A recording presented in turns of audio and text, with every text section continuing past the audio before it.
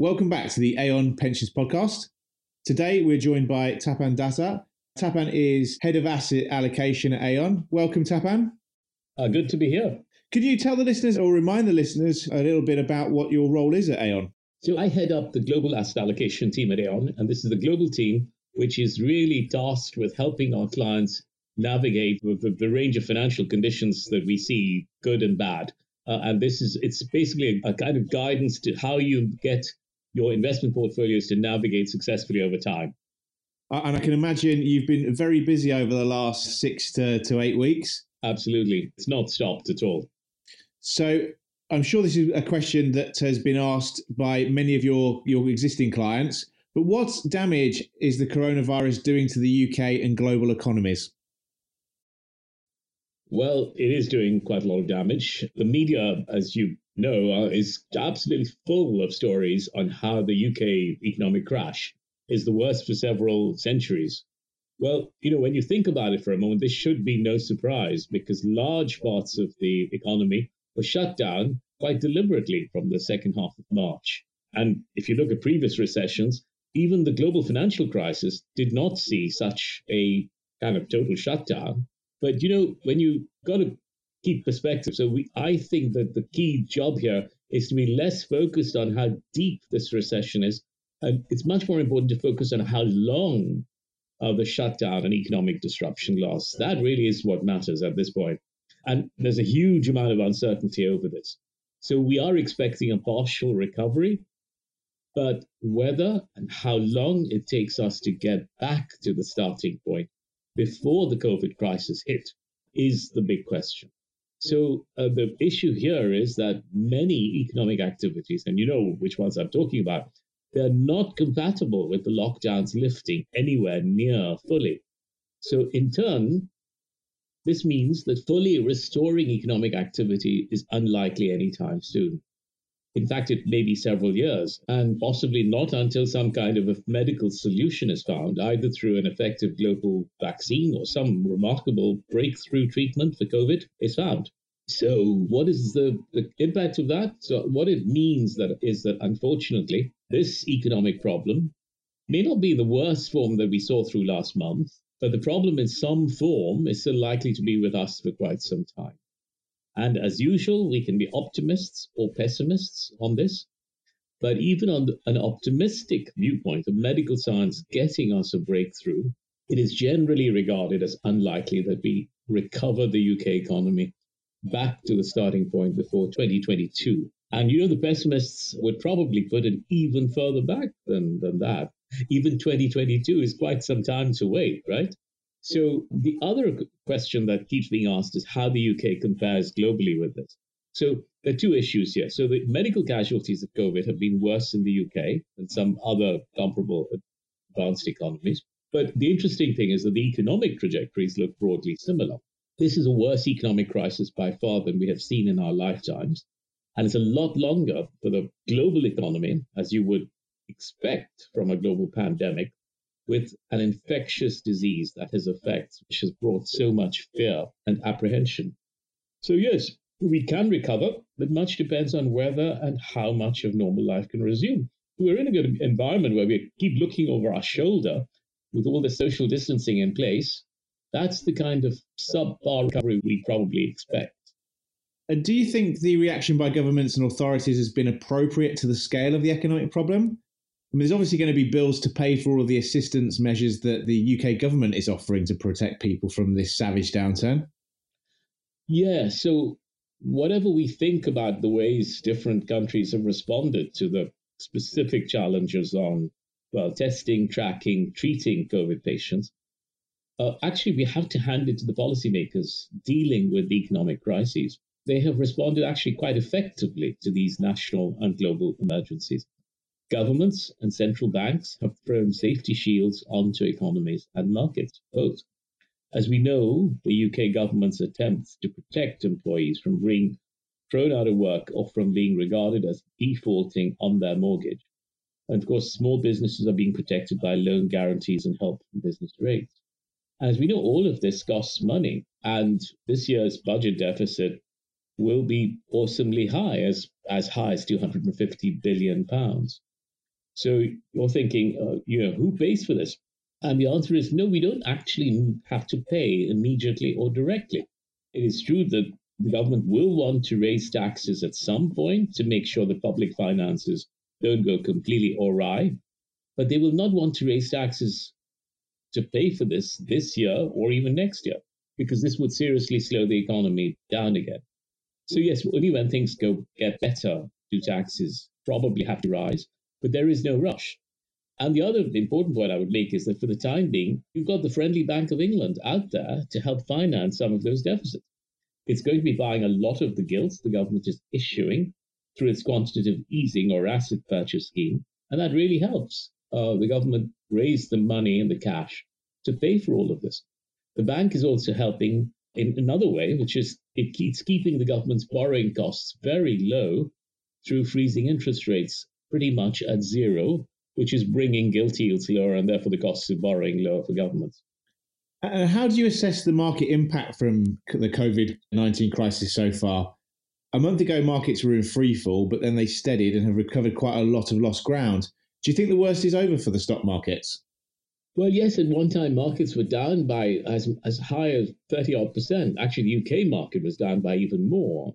This was kind of third week of March around that time. And 20% fall in markets is the kind of threshold used to define a really bad market, what is sometimes called a bear market. And at that point, it looked pretty grim. And then markets steadied. And the key to markets steadying was the large assistance being directly given to markets by central banks. And that was absolutely key. And of course, governments came out with big budget stimulus. And all of that was the turning point. Now, if you look at the assistance being given to markets by central banks, this time around, it's gone beyond what we saw during the financial crisis, because they're not just buying government bonds.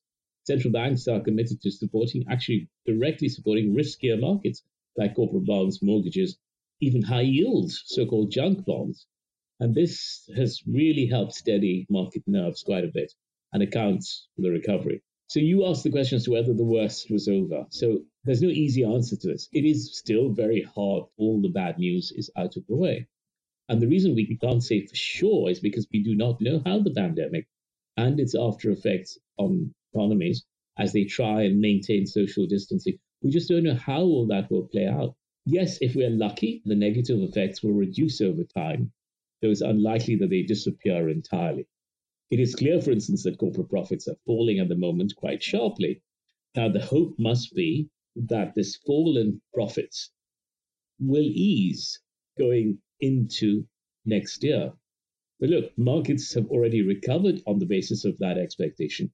And given that uncertainties are still with us and quite high, we're just not confident that this is a good time to add to your equity exposure. It was right a few weeks ago. Yeah, don't get me wrong. But the case is less good today. It may be that stock markets are looking a little bit too optimistically at companies' return to health over the next few years. And, we've seen some recent earnings results. It's interesting that some of them have shown that even when companies are growing their sales, costs in the COVID environment may be higher, such as those needed to be incurred to just protect employees. So the bottom line is stocks are looking a little bit pricey. Valuations are now once again looking a little bit on the high side and just not a great inducement to buy at present. If you think markets are tending towards being a bit too optimistic in terms of the return to normal business conditions, how should investors react? It is just such a difficult time. There's so much uncertainty and volatility. So one approach is to just try and look through volatility and argue that things will eventually be okay. Now, this approach helps longer term investors. They don't mind sitting through perhaps a prolonged period of losses so long as there are gains on the other side. But many investors cannot for a variety of reasons, take a 5 to 10 year view like this. And for them, they will want to put some money back to work, but there will be a lot of trepidation, understandably. And at present, with equities, it is a bit difficult right now to be putting more money to work. But our sense is that there will potentially be still some more buying opportunities over time as the market goes through periods of weakness, because we expect the market to still remain very volatile. And, those periods when the market sells off will offer scope to add. The other aspect that is quite interesting when we compare other contenders in risky assets that we could buy, credit investments generally look better value right now, because central bank buying have some of those prices to recover, but they still look rather better for investors than they did pre-COVID crisis. So you're buying at better levels.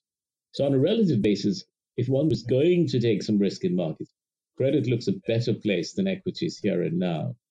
Now, I'm aware that I'm generalizing a bit, but generally, when I look across the spectrum of credit markets, there are areas of value. So asset-backed securities, for instance, market pricing still looks pretty good. And in fact, if we widen the scope of looking at credit further, there are other areas such as distressed credit, where there is scope to buy securities at pretty low, depressed level on the view that conditions will eventually normalize. And this brings scope for higher return. And illiquid opportunities are also better than the pre-COVID environment from a kind of value and return standpoint. How can investors best protect themselves in this kind of environment? Look, one of the most traditional and still one of the best ways to protect is to hedge. And the classic one, of course, is hedging your interest rate risk. It is a classic protective strategy because for many, it is important to lock down the risk of lots of moves in the way our liabilities are going to be valued. We're talking about a pension plan. Now, for some years, it has looked as though interest rates are so low that the risk arising from falling interest rates and therefore rising liability is actually low. But as we have seen again and again, interest rates can stay low and go still lower. And this still remains the case today. We look at inflation hedging, the attractions there have actually increased because the cost of putting on inflation hedges is reduced because the world is quite worried about deflation. Now, this will probably last a while, but the smarter ones among us will be seeing this as an opportunity to take hedges on inflation risk out a bit more cheaply, and inflation risk may rise as economies recover. Now, if we are looking at hedging and spreading risks from your growth asset point of view, well, the only tried and tested method here is to spread your risks out. And in an environment of great uncertainty, this is really about the only way we can protect. So diversifiers for equity risk remain important to have as a focus.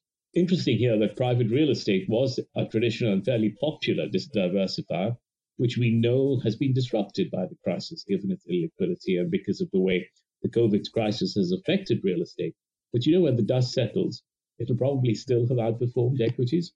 And then there are also some absolute return hedge fund strategies like Global Macro, which have had a good crisis so far and benefit from high volatility. And of course, there are more examples. And these types of portfolio risk buffers do retain their importance for now. Well, Tapan, thanks for sharing that with us. Some really interesting points and some great insight raised there. Thank you. You're welcome.